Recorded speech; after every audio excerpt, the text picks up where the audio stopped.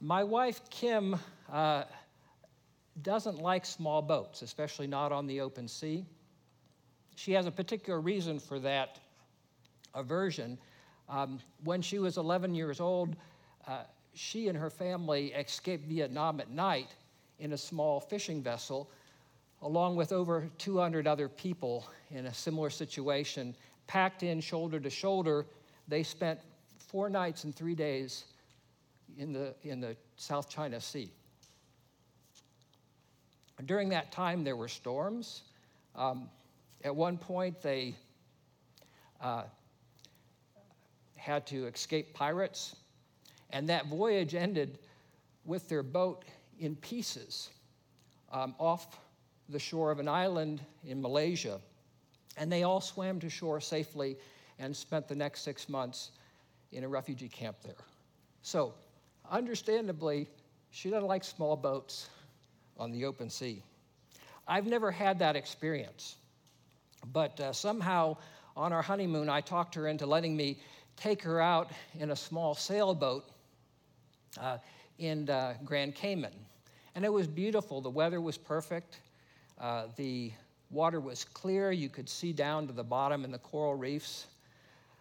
Then at some point, we got to the edge of the coral reef, and the ocean floor dropped off into an abyss. And I was at the time confident in my sailing abilities and in my swimming abilities, but my heart jumped with that primal fear of, wow, this is the ocean. And I have to say, I wanted nothing more than to get back to land and to plant my feet on terra firma. There is this primal fear of the ocean, of the open seas. This is what the disciples were experiencing in this story from the gospel. The terror of deep waters. The Sea of Galilee is not salt water, it's fresh water, but it's a large, what we call a lake, and it is prone to sudden storms. G.A. Smith, in his The Historical Geography of the Holy Land in 1909, wrote this: "The atmosphere, for the most part, hangs still and heavy, but the cold currents, as they pass from the west, are sucked down into vortices of air, or by the narrow gorges that break upon the lake. Then arise those sudden storms for which the region is notorious." Some of Jesus' disciples who were with him in the boat were experienced fishermen. They knew this lake. This was their workplace. This is where they had grown up. It was familiar ground. But in a liquid environment, the familiar can suddenly become very unfamiliar. I remember not too many years ago returning to the Texas Medical Center where my wife and I did our medical training, and everything was different. In fact, the apartment complexes where I had lived as a medical student, they were completely gone and replaced by something else. It was a completely disorienting experience. And for a fisherman, the lake can suddenly change in its appearance with the storm, and what is familiar becomes unfamiliar. But to Jesus and his disciples, there was more than just that baked-in, hardwired, innate, primal fear of large waters in a storm. To the Near Eastern mind, the sea was a symbol of primal chaos and nothingness. Now, in the Bible, water is certainly a symbol of life. The waters of life, Jesus talks about living waters, but the open ocean is something different. The sea is a symbol of primeval chaos and nothingness. The Hebrew word is tahom. And in Genesis chapter 1, verse 2, darkness was over the face of the deep, or the abyss, the tahom. Now, to our 21st century Western cosmology, when we think of the beginning, we may think of sort of dark, empty space, the vacuum of space, as nothingness. Actually, that is something. It's space and time.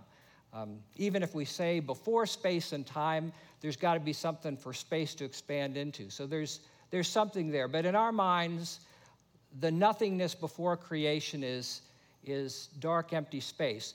To the Near Eastern mind, the nothingness before creation was symbolized, characterized by the ocean, the primal chaos, and God's work in creation of overcoming the chaos, the chaos waters of the deep, was to form and fill, to order, and to make abundant the emptiness, the darkness, and the chaos. When in our reading from the book of Job, God is talking about creation, he talks about his work of confining the deep, of bringing limits to the chaos waters of the primal sea. Who shut in the sea with its doors when it burst out from the womb, when it made clouds its garment, and thick darkness its swaddling band, and prescribed limits for it, and set bars and doors, and said, thus far shall you come and no further, and here shall your proud waves be stayed. Overcoming the forces of chaos and nothingness was part of God's work in creation, and it will be completed in his new creation. Revelation 21:1, then I saw a new heaven and a new earth, for the first heaven and the first earth had passed away, and the sea was no more. It's not that God doesn't like marine life. This is a statement about God's victory over the forces of chaos and nothingness in his new creation. So to Jesus and his disciples, the storm on the Sea of Galilee and Jesus' ultimate power over it was not just about Jesus' power over nature in general, but specifically, this is God's divine power over the deep, over the Tehom, over the chaos waters of the pre-creation. The Bible is a unified story that points to Jesus, and our reading from the Psalm actually is literally fulfilled in Jesus in this story in Mark chapter 4. Just to review it for you, sometimes when I read the Psalm responsively, by the time we get to the sermon, I've forgotten what it is. So I'll read it again for you. Some went down to the sea in ships doing business on the great waters. They saw the deeds of the Lord, his wondrous works in the deep. For he commanded and raised the stormy wind, which lifted up the waves of the sea. They mounted up to heaven. They went down to the depths. Their courage melted away in their evil plight. They reeled and staggered like drunken men and were at their wits' end. Then they cried to the Lord in their trouble, and he delivered them from their distress. He made the storm be still, and the waves of the sea were hushed. Then they were glad that the waters were quiet, and he brought them to their desired haven. Again, these words of the psalm were literally fulfilled in Jesus here in Mark chapter 4. And to Jesus is ascribed divine power, ascribed to him power that only God possesses, power over the chaos waters of the deep. Well, while all this was going on, while the waves were coming over the side of the boat and the boat was filling up with water, where was Jesus? Jesus was in the stern of the boat, asleep. Interestingly, this is the only time in the gospel accounts that Jesus is said to be sleeping. Now, we know he slept at night. You know, he couldn't go his entire life without sleep. But this is the only place in the Gospels where it specifically says that he's asleep. And this is interesting because it's not at night. It's not a usual time to sleep, and it's particularly not a usual time to sleep when your boat is in the midst of a storm. Sleep is a gift from God. We know that from Psalm 127, verse 2. He gives sleep to his beloved. Sleep, though, is a strange and remarkable phenomenon. It's not just rest. It's really a reset for our mind, and for our mind, also for our bodies and our spirits. God, of course, does not sleep, and Jesus in his divinity doesn't sleep. So Jesus' sleep is part of him humbling himself.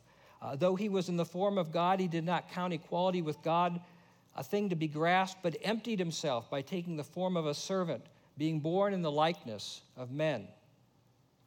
Jesus not only acknowledged but also embraced his limitations as a human being. And here he is, he's tired, so he sleeps. This sleep is not only an acknowledgement of his limitations, but also a trust in God's provision and protection. Because Jesus both acknowledged his limitations as a human being and trusted in God's provision and protection, he was able to sleep like a child at rest in its mother's arms. Psalm 131, verses 2, "But I've calmed and quieted my soul like a weaned child with its mother. Like a weaned child is my soul within me." This story also hyperlinks back to another account in the Old Testament of another sleeper in the middle of a storm, the prophet Jonah. In Jonah chapter 1, "But the Lord hurled a great wind upon the sea, and there was a mighty tempest on the sea, so that the ship threatened to break up. Then the mariners were afraid, and each cried out to his God, and they hurled the cargo that was in the ship into the sea to lighten it for them. But Jonah had gone down into the inner part of the ship and had laid down and was fast asleep. So the captain came and said to him, 'What do you mean, you sleeper? Arise, call out to your God. Perhaps God will give a thought to us, that we may not perish.'" There are a lot of similarities here in these accounts. Both Jonah and Jesus were asleep in the boat during the midst of a terrible storm. Both of them were awoken by those who were in fear, said, "Wake up, we're about to perish."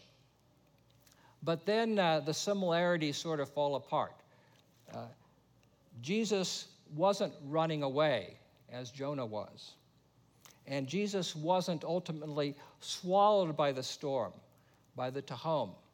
When Jonah is in the water and he calls out to the Lord, he says, "The deep surrounded me, the Tehom surrounded me." Jesus wasn't overcome or swallowed up by the storm. In fact, he overcame the storm.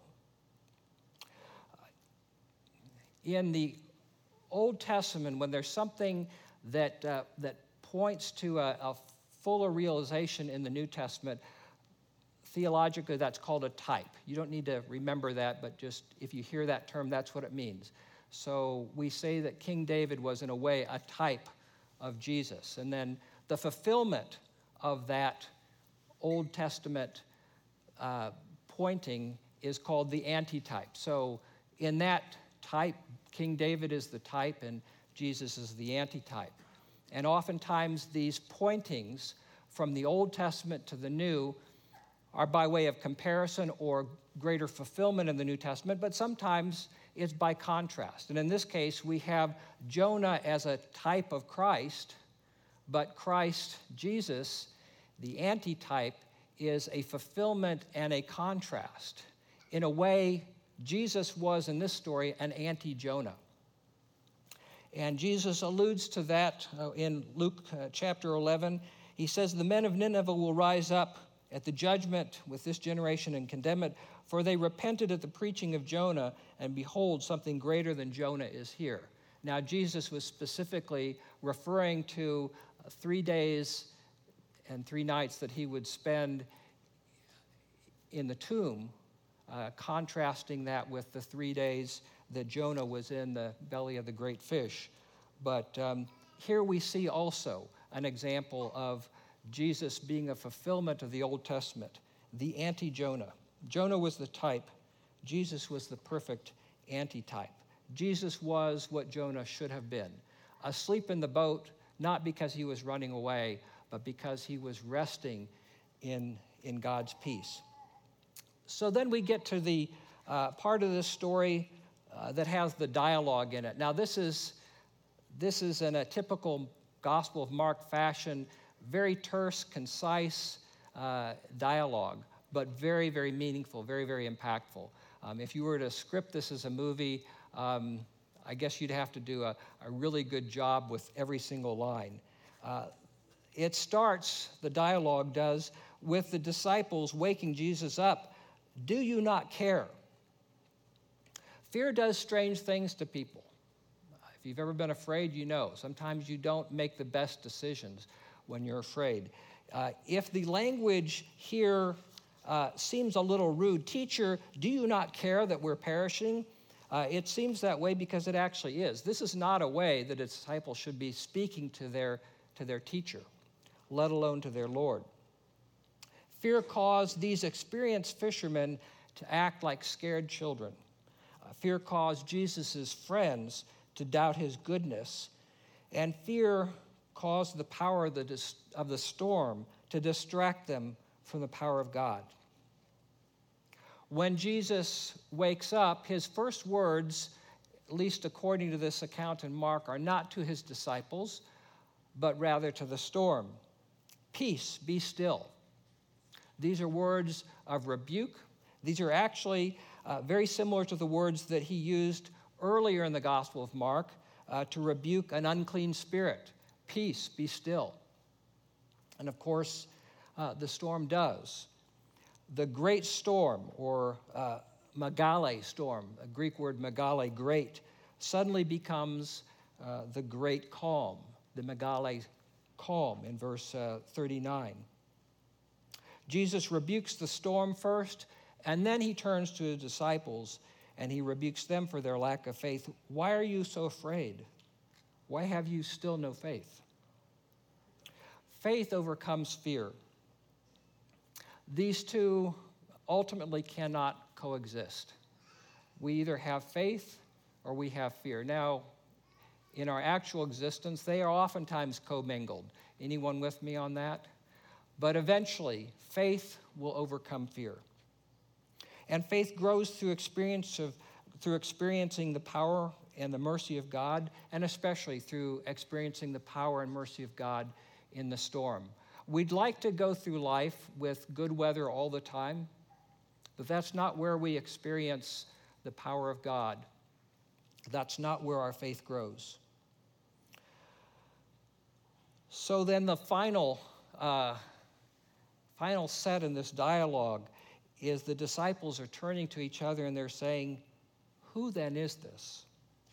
And I would say, in a sense, you could call this the disciples' conversion. Now, they believed in Jesus as their teacher, and they may even have believed him as Lord, as Messiah at that time. But in this moment, they saw that Jesus was not only a great man, a great teacher, but he had the divine power of God over the chaos waters, over the Tehom, that he truly was God. And this fear of the storm was replaced by a holy fear of God. This question that they ask, who then is this, is also the question that we each need at some point in our lives to answer. So, implications from this story. One, Jesus is able to calm our fears, to bring order out of our chaos, and to draw faith out of fear. This has been a tough year. It's been a tough year, not just for my family, for our community, but for the whole world. This pandemic has brought us to our knees. And it's not just been the storm outside, it's been the storm inside. You know, we've seen a surge in mental health problems. I think many of us, even as we're getting towards, looking towards normality, are still dealing with a lot of the after effects of this very traumatic year. The storms outside, God has power over. The storms inside, he also has power over. This week I've been writing a letter to my father, who passed away 19 years ago. That stirred up a lot of storms inside. But I'm doing it with faith that Jesus can calm those storms in with the words, peace, be still. I encourage you as well, lean into those emotions. Let Jesus call out, peace, be still.